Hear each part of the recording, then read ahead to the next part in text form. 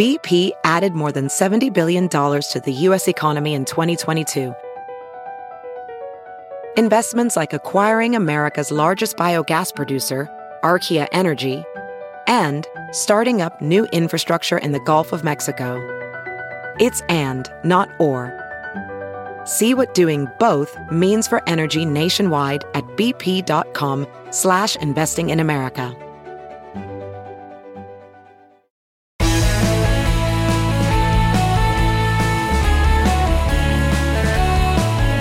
Hello, friends and neighbors. Welcome back to the Bill Press Pod, and welcome to our Reporters Roundtable on this Friday, May 21.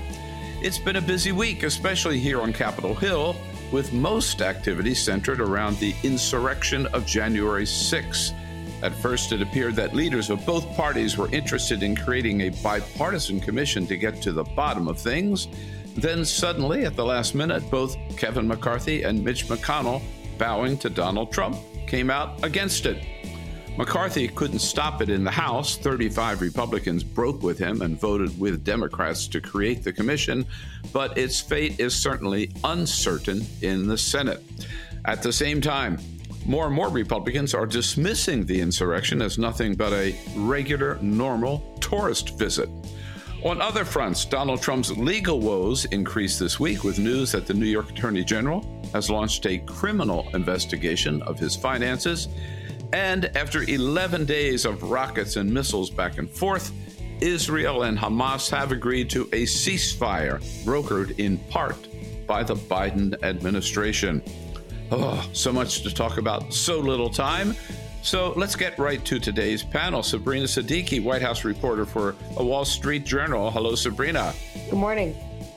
Melanie Mason joining us from Los Angeles, national political correspondent for the LA Times. Hi, Melanie. Hi there. And back here in Washington, Scott Wong, senior reporter for The Hill. Hello, Scott. Hey, Bill.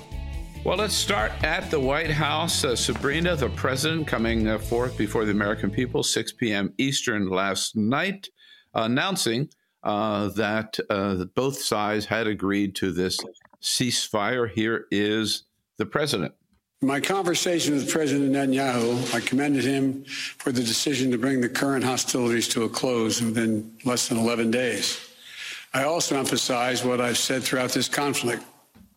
The United States fully supports Israel's right to defend itself against indiscriminate rocket attacks from Hamas and other Gaza-based terrorist groups that have taken the lives of innocent civilians in Israel.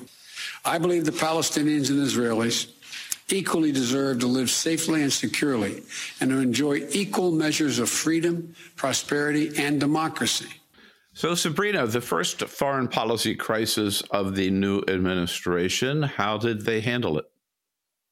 Well, I think it's been a real challenge for this administration because there was an early effort to pivot the United States away from the Middle East and toward Asia. Much of the foreign policy priorities of this administration, which is only 4 months in, have been centered around reining in the influence of Beijing in terms of economic and strategic competition. And next thing you know, you have this escalation in the Middle East, effectively pulling Biden back into the longstanding issue of the Israeli-Palestinian conflict.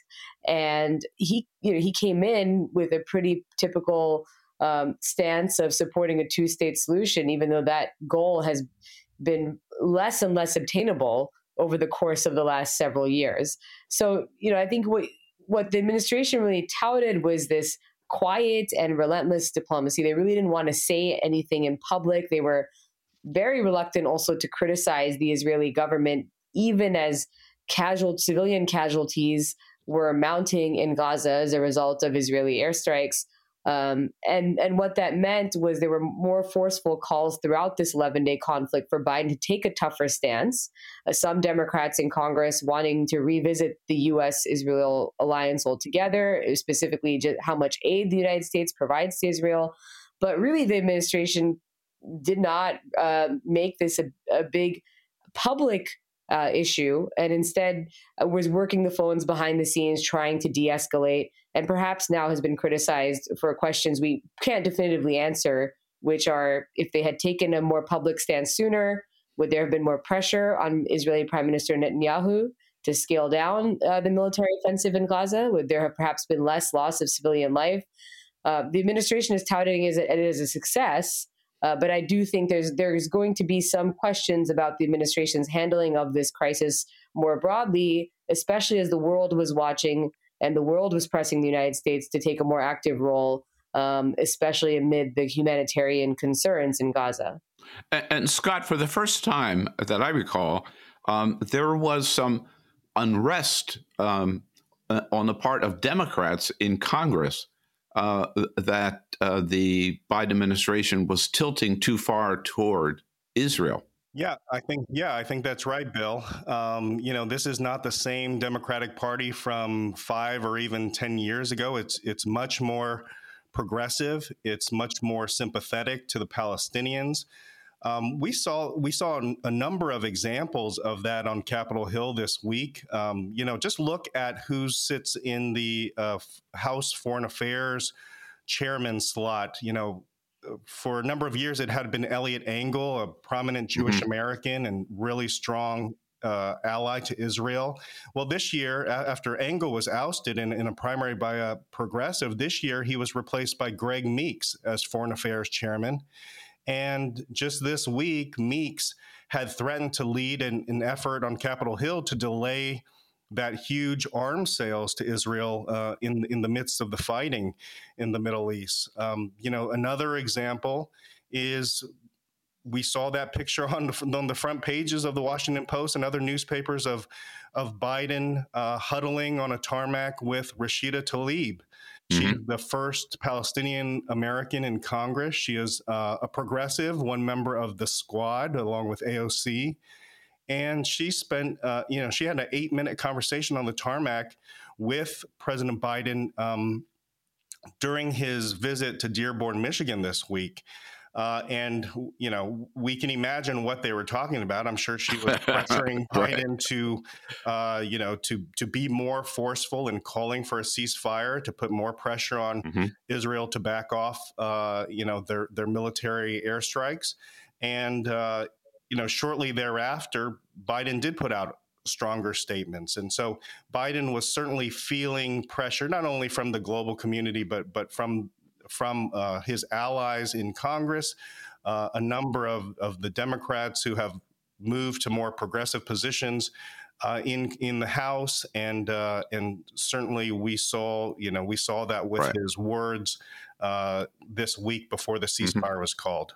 Yeah, and I'm sure he relayed those that pressure, those concerns to Prime Minister Netanyahu in his conversations. Melanie, what struck me about the president's remarks last night, and we just heard it there at the tail end, where he made a point of saying that he believes that Palestinians and Israelis equally deserve to live safely in security and have their rights respected. I'm paraphrasing there just a little bit. I thought that was a pretty important statement on the part of the president.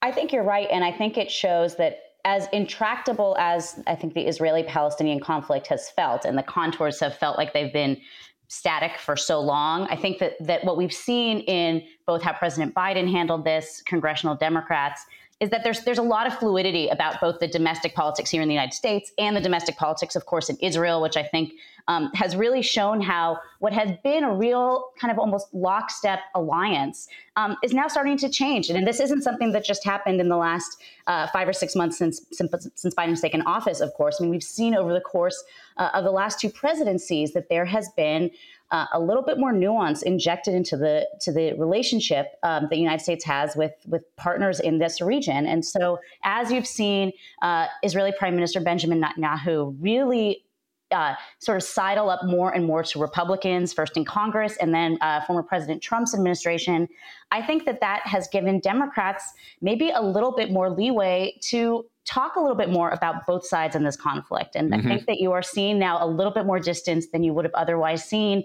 And I think it just goes to show that as much as it seems sometimes like this conflict remains in place and doesn't change, there's actually a lot of currents sort of churning underneath and could really affect this conversation going forward. Right. Okay, so let's come back home here, Scott, with the measure this week to create this January 6th commission to look into the insurrection of January 6th and get to the bottom of it, tell the American people the truth about what happened and how we might protect the Capitol from something like this, and the members who work there from something, and staff and reporters from something like this ever happening again. Originally, Kevin McCarthy and Mitch McConnell seemed to be for it, and then suddenly they turned against it. What happened? Well, that's right. I mean, Kevin McCarthy was one of the first leaders in Congress to call for a bipartisan commission. And many of his allies, including Rodney Davis, were putting out bills calling for an independent commission. What changed, I think, was, number one, they quickly realized over the last few months that Donald Trump, even though he is sequestered away at Mar-a-Lago and without his access to Twitter, he is still a force in the Republican Party. He is the single most important force right now in the Republican Party. He is threatening to back primary challengers to people who he views as disloyal. McCarthy knows that he will need Trump and Trump's supporters support in the upcoming midterm elections if he's ever to become Speaker of the House and for them to take back the majority. And so McCarthy, it appears, and McConnell have made a calculation. They're going to, they're embracing Trump. And so with Trump so opposed to this January 6th commission that certainly would be taking a hard look at the former president's involvement in inciting the events of that day. The former president has called the commission a Democratic trap in a recent statement. And so I think this is mostly about politics and mostly about politics in 2022. Does it have any chance at all in the Senate, Scott?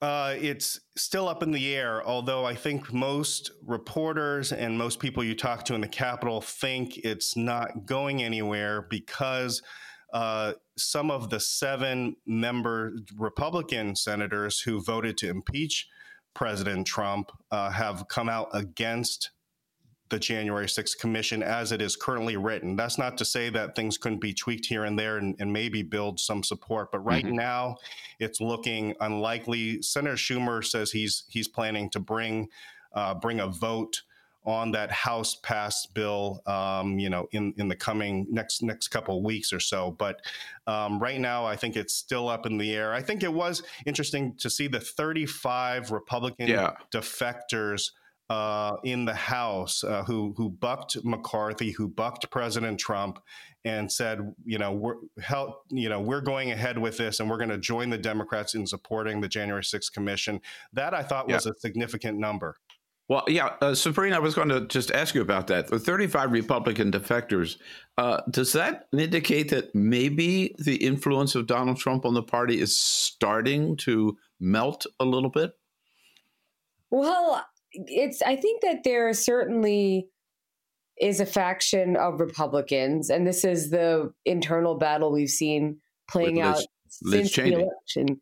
There's a faction of Republicans who I think would like to look beyond Donald Trump. Who do not want this entire party to be framed around this cult of personality. And there are also those Republicans who do feel that the insurrection on January 6th warrants further investigation, and specifically in terms of the security failures and how much the administration knew and when they knew it, why they failed to adequately prepare. You have seen some Republicans say why were only a handful of Capitol Police put in harm's way without sufficient support from federal law enforcement. why did it take so long for the administration to deploy backup when it was clearly necessary for there to be immediate assistance at the Capitol as the insurrection unfolded and as the violence ensued? So, I think I wouldn't go so far, though, to say that there is some huge, coalition of Republicans who are not, who are anti-Trump in a meaningful way, in the sense that there was also, a few dozen Republicans who were, either never Trump or distanced themselves from Trump throughout the course of his presidency. It is true, though, like Scott said, they were not expecting this many defections. And so now the question is, what does it mean for Senate Minority Leader Mitch McConnell as this moves toward the Senate? Right. So, Melanie, we are so used to members of Congress being polite and on the floor and kind of holding their tongue, and we don't necessarily hear, bursts of passion. But we heard one this week from Congressman Tim Ryan when so many Republicans voted with McCarthy against the commission, and Congressman Tim Ryan let loose. Here he is. I want to thank the gentleman from New York and the other Republicans who are supporting this and thank them for their bipartisanship. To the other 90% of our friends on the other side of the aisle, holy cow, incoherence. No idea what you're talking about. Benghazi, you guys chased the former Secretary of State all over the country, spent millions of dollars. We have people scaling the Capitol, hitting the Capitol Police with lead pipes across the head, and we can't get bipartisanship. What else has to happen in this country? Cops. This is a slap in the face to every rank and file cop in the United States. If we're going to take on China, if we're going to rebuild the country, if we're going to reverse climate change, we need two political parties in this country that are both living in reality, and you ain't one of them. So how does this play outside the Beltway, Melanie? You're a national political reporter. The American people care about this, want to know what happened and why?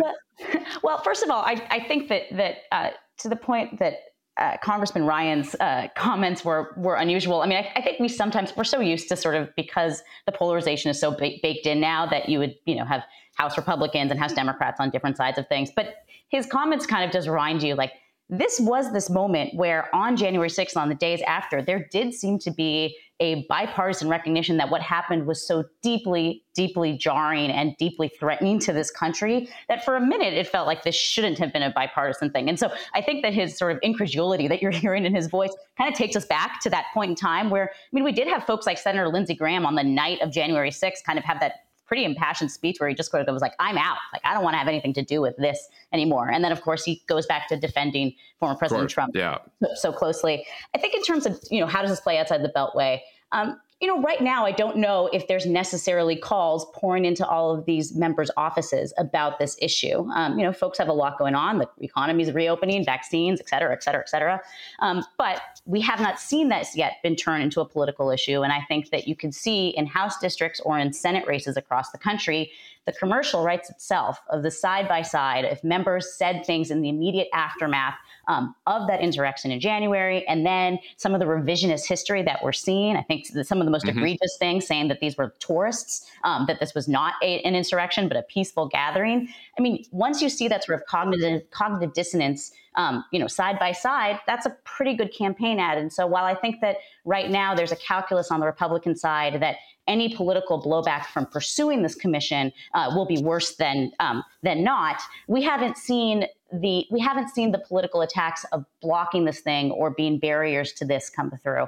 And the last thing that I'll point out is that I understand that there may not be much appetite on the Republican side for a commission that has sort of the sheen of bipartisanship to be looking into this, but it's not like there is going to be information that will stop coming out entirely about what happened on January 6th. There remains federal prosecutions of the people who sieged the Capitol. The press continues to look into this. There's, Speaker Nancy Pelosi might be able to pursue her own means of investigation, even if it doesn't have a bipartisan sort of brand to it. And so it's not like they could put an end to this conversation. And so I do think if you're thinking about political ramifications later on, This gives Democrats the ability to continue to delve into this issue, and every time that happens, say, and by the way, Republicans didn't want to get answers on this. And so it gives them a longer standing political tool to use against House members and senators next year. Right. And quickly to that point, the same day that so many Republicans voted against creation of the commission, the FBI released new videos and new photos of the insurrection, identifying some of the people who were pummeling police officers. And there was a letter released by some 50 members of the Capitol Police criticizing Republicans for not taking it more seriously and not creating the commission. So the timing, I think, was a little awkward for those Republicans. But Scott, I want to come back to you on something that Melanie just pointed out, and that is this parallel with the effort to kill this commission is the effort to recast what happened on January 6th and to downplay it as anything unusual at all. We heard that from Congressman Andrew Clyde from Georgia. And then we also heard it this week from Senator Ron Johnson, Wisconsin. Here he is. Calling it an insurrection, it wasn't. I've been back in Wisconsin. I've talked to people that were there. By and large, it was peaceful protests. Peaceful protests. Scott, is that what you saw? I was in the building that day, as you know, Bill. It was definitely not peaceful. We felt very threatened. Obviously, I spoke to Republican members of Congress this week. In fact, just sort of going over where they were that day. And one Republican member told me that he is absolutely certain that if lawmakers had been found by these rioters, there would be dead congressmen or dead senators in the building. This lawmaker said he went back to his office after that day and just simply wept, weep for the country, weep for what happened in the Capitol that day. So while there are a handful of these very, very loyal Trump supporters like Clyde and Ron Johnson saying that, these were simply tourists, that this was a peaceful protest, behind the scenes, Republicans knew what happened. Many of them were cowering in fear in their offices. Right.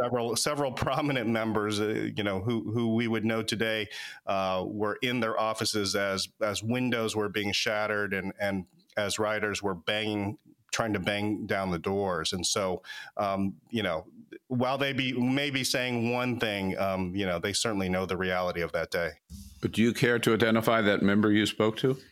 No, Okay. It's a member I speak to every day, and I'm not going to disclose it. That's fine. Just have to ask. Sabrina, before we take a break, there was one other measure that did pass the House and the Senate, even though 62 Republican members of Congress voted against it, and that is the Anti-Asian Hate Crimes Bill, which was signed into law by President Biden after he too became pretty passionate in talking about it. Here's the president. Every time we're silent, every time we let hate flourish, we make a lie of who we are as a nation. I mean it literally. We cannot let the very foundation of this country continue to be eaten away like it has been in other moments in our history and happening again. Again, Sabrina, we've seen increasing amounts of violence directed against Asian Americans across the country. And this bill steps in to help local police departments deal with that. And 62 House Republicans voted against it. I mean, why? That's a great question. Some of them brought up free speech issues. Some of them said there were already hate crime laws on the books. I don't even want to give too much credence to, the rationale for not supporting a bill that was designed to crack down on hate crimes against the Asian American community, which has been an epidemic since the coronavirus pandemic began. You talked about the alarming rise in violence against Asian American communities, and there have been more than 6,600 hate incidents against the AAPI community that have been reported since the pandemic began. And the expectation is that there are likely even more because many go unreported. And so this legislation was seen as critical. And there were a lot of groups rallying for it. What it does is it directs the Justice Department to designate a point person who would assist with an expedited review of COVID-19 related hate crimes, and also provide guidance, as you said, for state and local law enforcement agencies to establish online reporting of hate crimes, and to do so in multiple languages, because language access and language barriers have also been an issue in terms of the reporting of hate crimes, and to expand what they're referring to as linguistically appropriate public education campaigns, and create best practices to curb racially discriminatory language when it comes to describing the pandemic. Mm-hmm. So this was certainly, I think, a bill that did not pass with a great degree of controversy. There were these Republicans who voted against it. In the Senate, only one lone Republican, Senator Josh Hawley, voted against it. But by and large, this is a bill that has had overwhelming support, and it has now been signed into law at what was the first major event that President Biden held at the White House also since the lifting of certain coronavirus restrictions. And so he was able to host, Asian American members of Congress as well as leadership, Democratic leadership, in really the first real, signing ceremony of sorts. That was not, an outdoor mass gathering. Okay, panelists, let's take a quick break here and come back. Donald Trump got some not good news this week on the legal front. We'll get into that and a whole lot more affecting the media, questions about the media. When we come back with our panelists today on today's Roundtable. Today's podcast, today's Roundtable, is brought to you by the three great labor unions who are sponsors of the Bill Press Pod, the Laborers, the Teamsters, and the UFCW. We thank them, but I want to take advantage of this occasion to celebrate the reopening of the Smithsonian National Zoo today, now that COVID restrictions have been lifted, which means this is your first chance to see our brand new grand panda cub, actually, who was born last year during the pandemic, but been under wraps ever since. If you can't make it to Washington today, you can still see Mei Zhang, the mother, and the cub. I hope we get close to Zhao Qi Ji, I believe, on the Panda Cam. So go to the Panda Cam today. It's a big day for the National Zoo for all Americans. Take advantage of that happy reopening of the National Zoo. Have you heard you can listen to your favorite news podcasts ad-free? Good news. With Amazon Music, you have access to the largest catalog of ad-free top podcasts included with your Prime membership. To start listening, download the Amazon Music app for free or go to amazon.com/ad-free news podcasts. That's amazon.com/ad-free news podcasts to catch up on the latest episodes without the ads. Hey, it's Kaylee Cuoco for Priceline. Ready to go to your happy place for a happy price? Well, why didn't you say so? Just download the Priceline app right now and save up to 60% on hotels. So whether it's Cousin Kevin's Kazoo Concert in Kansas City, go Kevin, or Becky's Bachelorette Bash in Bermuda, you never have to miss a trip ever again. So download the Priceline app today. Your savings are waiting. Go to your happy place for a happy price. Go to your happy price, Priceline. As you write your life story, you're far from finished. Are you looking to close the book on your job? Maybe turn a page in your career? Be continued at the Georgetown University School of Continuing Studies. Our professional master's degrees and certificates are designed to meet you where you are and take you where you want to go. At Georgetown SCS, the learning never stops, and neither do you. Write your next chapter. Be continued at scs.georgetown.edu/podcast.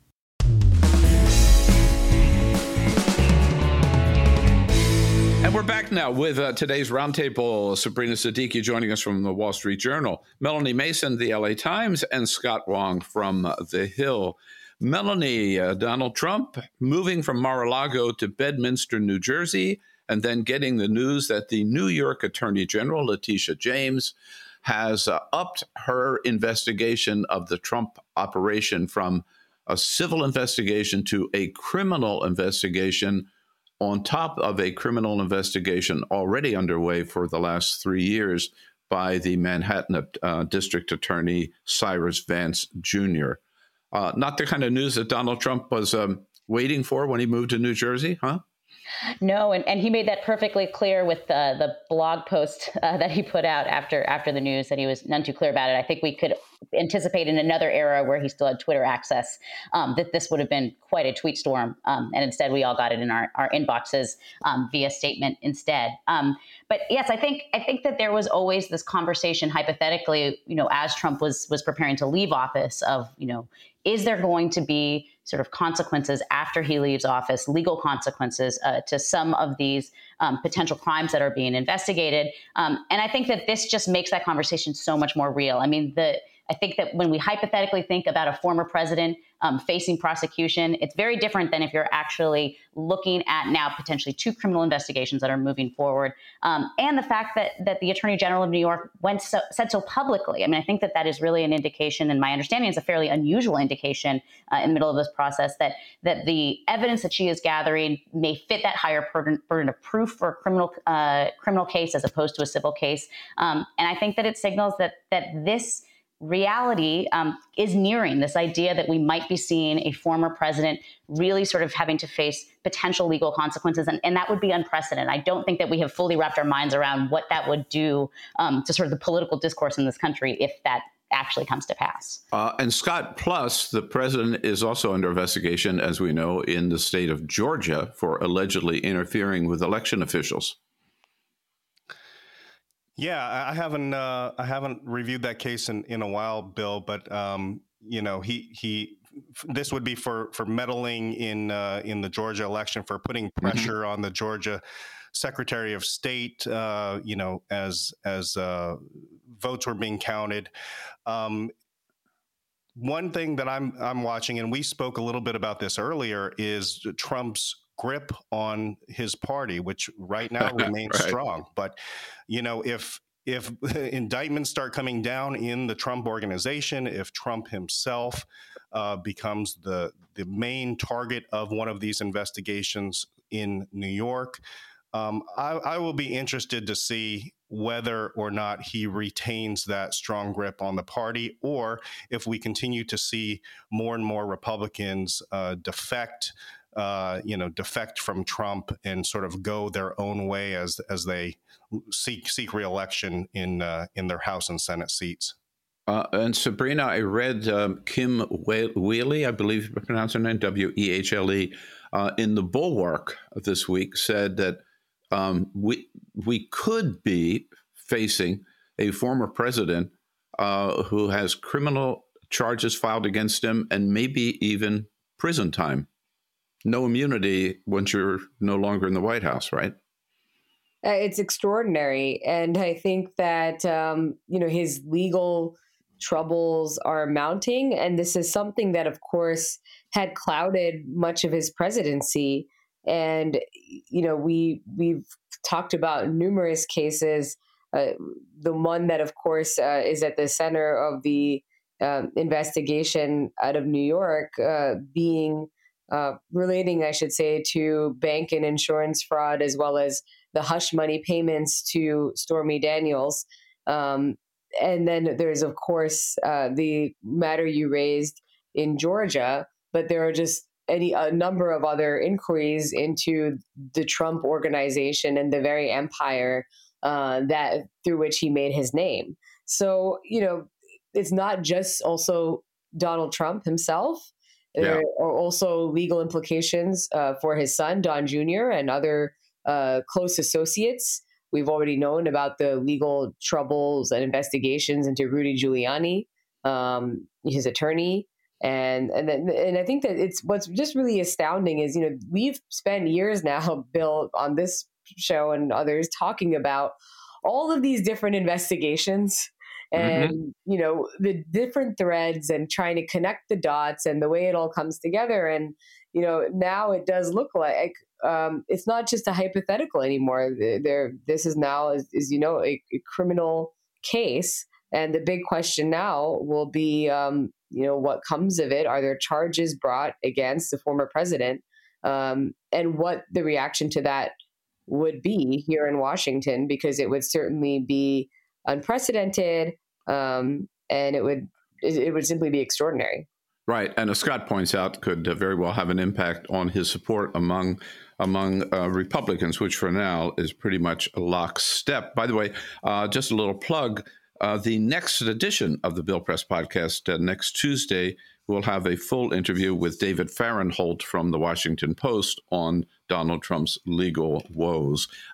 Before we get to your favorite stories of the week, I want to mention just 3 media stories and get each of you maybe for a quick comment that hit this week. Let's start with Chicago, where the mayor of Chicago, Lori Lightfoot, up celebrating her 2nd anniversary on the job, announced that interviews for her 2nd anniversary, she will only entertain requests for interviews from reporters of color, obviously making a point that she doesn't think there's enough diversity in the Chicago press corps. What do you think, Scott? Is this good or bad? You put me on the spot here. I mean, I think two things. Yeah, I think 2 things can be true. One, yes, there are major diversity problems in the media. We see it on Capitol Hill. We see it in newspapers across the country, and so she's raising an important issue that has been going on for decades. I mean, we have these minority journalists groups like the one Sabrina and I belong to, AAJA, for a reason, because diversity has been a major problem in our industry. She's coming under enormous scrutiny because of the way she's doing it, which is not to only grant interviews to reporters of color. And she's raising the issue. She's gotten some headlines. This issue is getting attention, but it does raise some concerns about First Amendment issues and whether all reporters should have access to a public figure like the mayor of Chicago. Yeah, and it is only for one day and one occasion so far, as we know. Anybody else want to comment on that? Otherwise, I'll move on to issue number 2. All right, Sabrina. Chris Cuomo apologized last night on CNN for admittedly advising his brother, Andrew Cuomo, on how to deal with sexual abuse or assault, let's say, the allegations. The allegations against him. Don't you think Chris Cuomo maybe should have known better? Well, was this okay? Was it okay?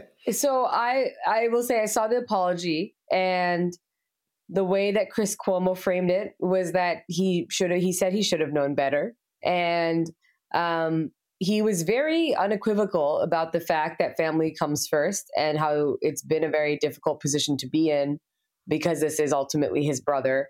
But what he did say is that he should not have been on phone calls advising his brother alongside his brother's staff and other political aides. And he apologized to CNN and to the people he worked with for undermining any notions of professionalism there. I think if you take a step back, I know people have a lot of views more broadly about this particular case. I don't think that there's any expectation here that Chris Cuomo does not speak to his brother and that they don't have private conversations where he probably gives him advice. I think the clear line was to be on political calls, strategy calls, because he is a journalist. CNN has obviously not had Chris Cuomo cover the allegations against his brother. That's the choice that they've been open about. Some have said that they did, have him cover the coronavirus briefings that his brother did earlier in the pandemic, because it was sort of lighthearted TV. And so there are some who say, if he was able to cover that, then he can be able to cover these tougher allegations against his brother. But I think more importantly, this was his apology. And so I think the question is it enough for people, for those who felt that, this was inappropriate? And, does it remain a story, or does everyone move on? Yeah. And CNN says, okay, apologies done. That's it. He will not be disciplined. We are moving on. So to you, Melanie, we're staying in the CNN family, I guess. Other news on another CNN reporter, the longtime Defense Department reporter, Barbara Starr, who's an incredibly good reporter, just revealed that the Trump administration got the Justice Department, so Bill Barr, went out and secured the private records of Barbara Starr's emails and phone calls as part of an effort to find out who was leaking stuff out of the Defense Department. What does this tell us about the risk that journalists face, I guess, in general, and about the Trump administration and Bill Barr in particular? Well, I mean, I think it's noteworthy that this news came not long after there were revelations that the Trump Justice Department had also tried to get records of Washington Post reporters. So I think that there's this sense of a pattern building, which, of course, then I think gives a sense that there was this, sort of hostility and line crossing, quite frankly, when it came to the Trump administration and its relationship with the press. Now, I think it's very important to note that this was not unique to the Trump administration, in the sense that there was some pretty serious allegations during the Obama administration about them seeking records. I believe it was about Associated Press reporters, as well as at the time a Fox News reporter. So this ain't just a Trump administration issue, but I do think that it really clarifies the relationship that the press and the government should have. And I think one central tenet is don't spy on the press. I think that is you would think a non-controversial statement that I, as a journalist, would make. And so, I'm interested to see if there's more revelations, if there's more of a drip, drip, drip. But I do think that as journalists in a professional capacity talk about, where those lines should be and why it is inappropriate for the government to be, seeking these kinds of records, trying to ferret out sources. I think it is important for us to note that you can point the finger at the Trump administration, but you will also have to contextualize and note that there are Democratic administrations that did that too. And if it's unacceptable for Trump, it's unacceptable for the Democrats as well. Absolutely. Don't spy on us, right? Yeah, there we go. Excellent look at the news of the week, friends. But we won't let you go without your favorite story of the week, something that caught your attention for whatever reason, made you stop and think about it. Start us off, Scott. What do you think? Normally, I tell a serious story, so I'm going to tell a lighthearted one today. All right. Cicadas are all the rage, Bill. Yes. You might have seen, I posted a video of a cicada crawling around on the outside of the Capitol building yesterday. These cicadas are really the only tourists that are allowed in the Capitol and around the Capitol, in recent weeks. A colleague turned me on to a new app on my iPhone. It's called Cicada Safari. And it allows, I've given it to my kids. They go around the neighborhood. They take a bunch of pictures of the cicadas that are crawling around the trees, or, shells that are on the ground. And they upload it to this app. And it's a competition, and it's like a national competition. There's like a leaderboard. And so you could view everyone's pictures of cicadas, not for the faint of heart. But right now they haven't cracked into the top 500, but they're working on it, and it's a lot of fun. It's educational for the kids, and I'm having some fun with it as well. Cicada Safari. I'll check it out. I was taking photos and sending out photos of cicadas yesterday in Lincoln Park. So they are everywhere. Melanie, What caught your attention? Well, first, just on the cicada note, I do have to say that I was a freshman in college at Georgetown the last time that it was cicada season. So it's extremely rude of cicadas to remind me of the passage of time and how long ago that was.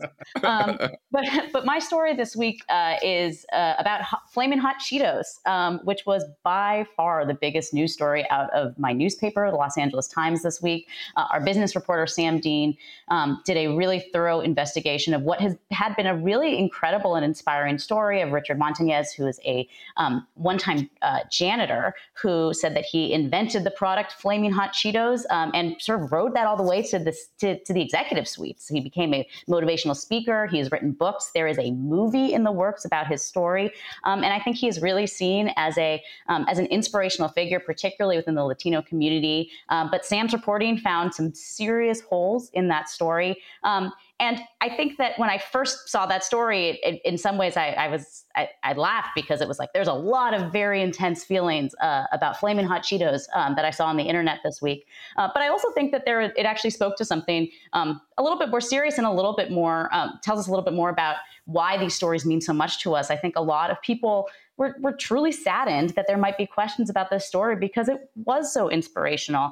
And so we've seen a lot of back and forth and about, whether his claims are true.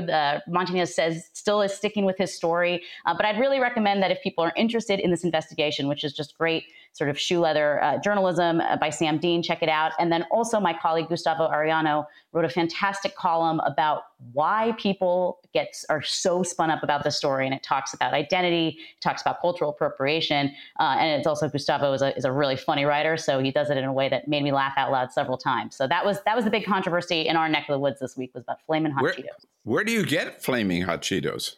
Where don't you get Flaming Hot Cheetos? A 7-Eleven near you. I have to say that it was more of a sort of a college study snack than anything else. So I don't know. Maybe they're harder to find now. But when I was a fan of Flaming Hot Cheetos, I didn't not have a problem finding them in stores. I'll check it out. Okay, Sabrina, your dog story of the week. No, it is of course a dog story. Although I was very tempted to talk about Xiao Qiji. I'm very excited to go see the baby panda Xiao Qiji.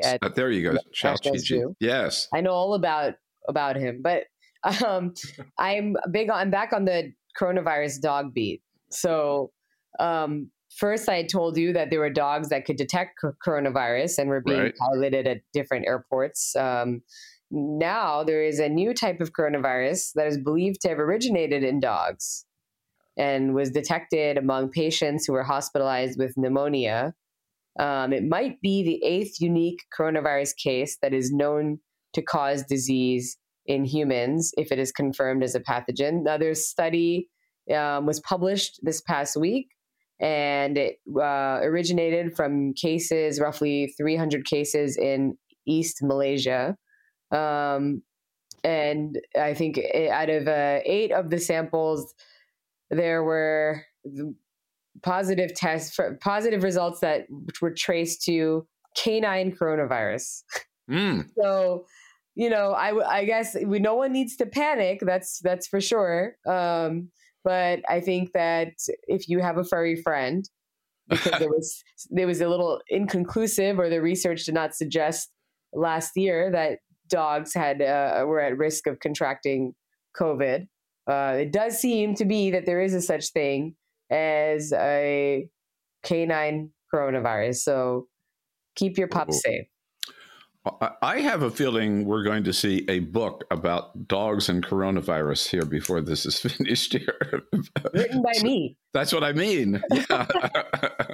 I can feel it coming. Okay. So my favorite story of the week, I cannot believe this, but I read this week that next month, month of June, the United States Senate is going to hold a big hearing where they're going to receive a report on UFOs. Scott, you probably know all about this, but looked into it a little bit. This has been going on since the Defense Department started investigating sightings of UFOs by Navy pilots back in 2007. And then, that was under President George W. Bush, as part of Donald Trump's coronavirus relief bill that he signed last August. There was some language in there that required the Defense Department to prepare this report on UFO sightings and present it to the United States Senate this June. And the Director of National Intelligence and the Secretary of Defense have been working on this ever since. The hearing is all set, and reportedly it will include 3 videos of UFO sightings by Navy pilots. I never thought when I was reading so much science fiction as a kid that UFOs would end up being in front of the United States Senate and being taken seriously. But I don't know what this tells us. The only thing I think we can be certain of is that we'll see how this plays out with the politics of the moment. And I think we can be certain that if Nancy Pelosi comes out for UFOs, that Kevin McCarthy will be against them. Right. That's kind of all we know. Hey, with that, thank you so much, our panelists, Scott Wong from The Hill. Thank you, Scott. Melanie Mason, LA Times. Good to have you back with us. And Sabrina Siddiqui, as always, from the Wall Street Journal. Thanks so much, guys. And thank you all for listening. Again, our next podcast, an exclusive interview with David Fahrenthold, Pulitzer Prize-winning reporter for The Washington Post, who has been following Donald Trump from the beginning and is going to tell us all about the combination of legal woes facing the former president. And with that, we say again, thank you for listening. Take care of yourself, stay safe, and join us on the next edition of the Bill Press Pod.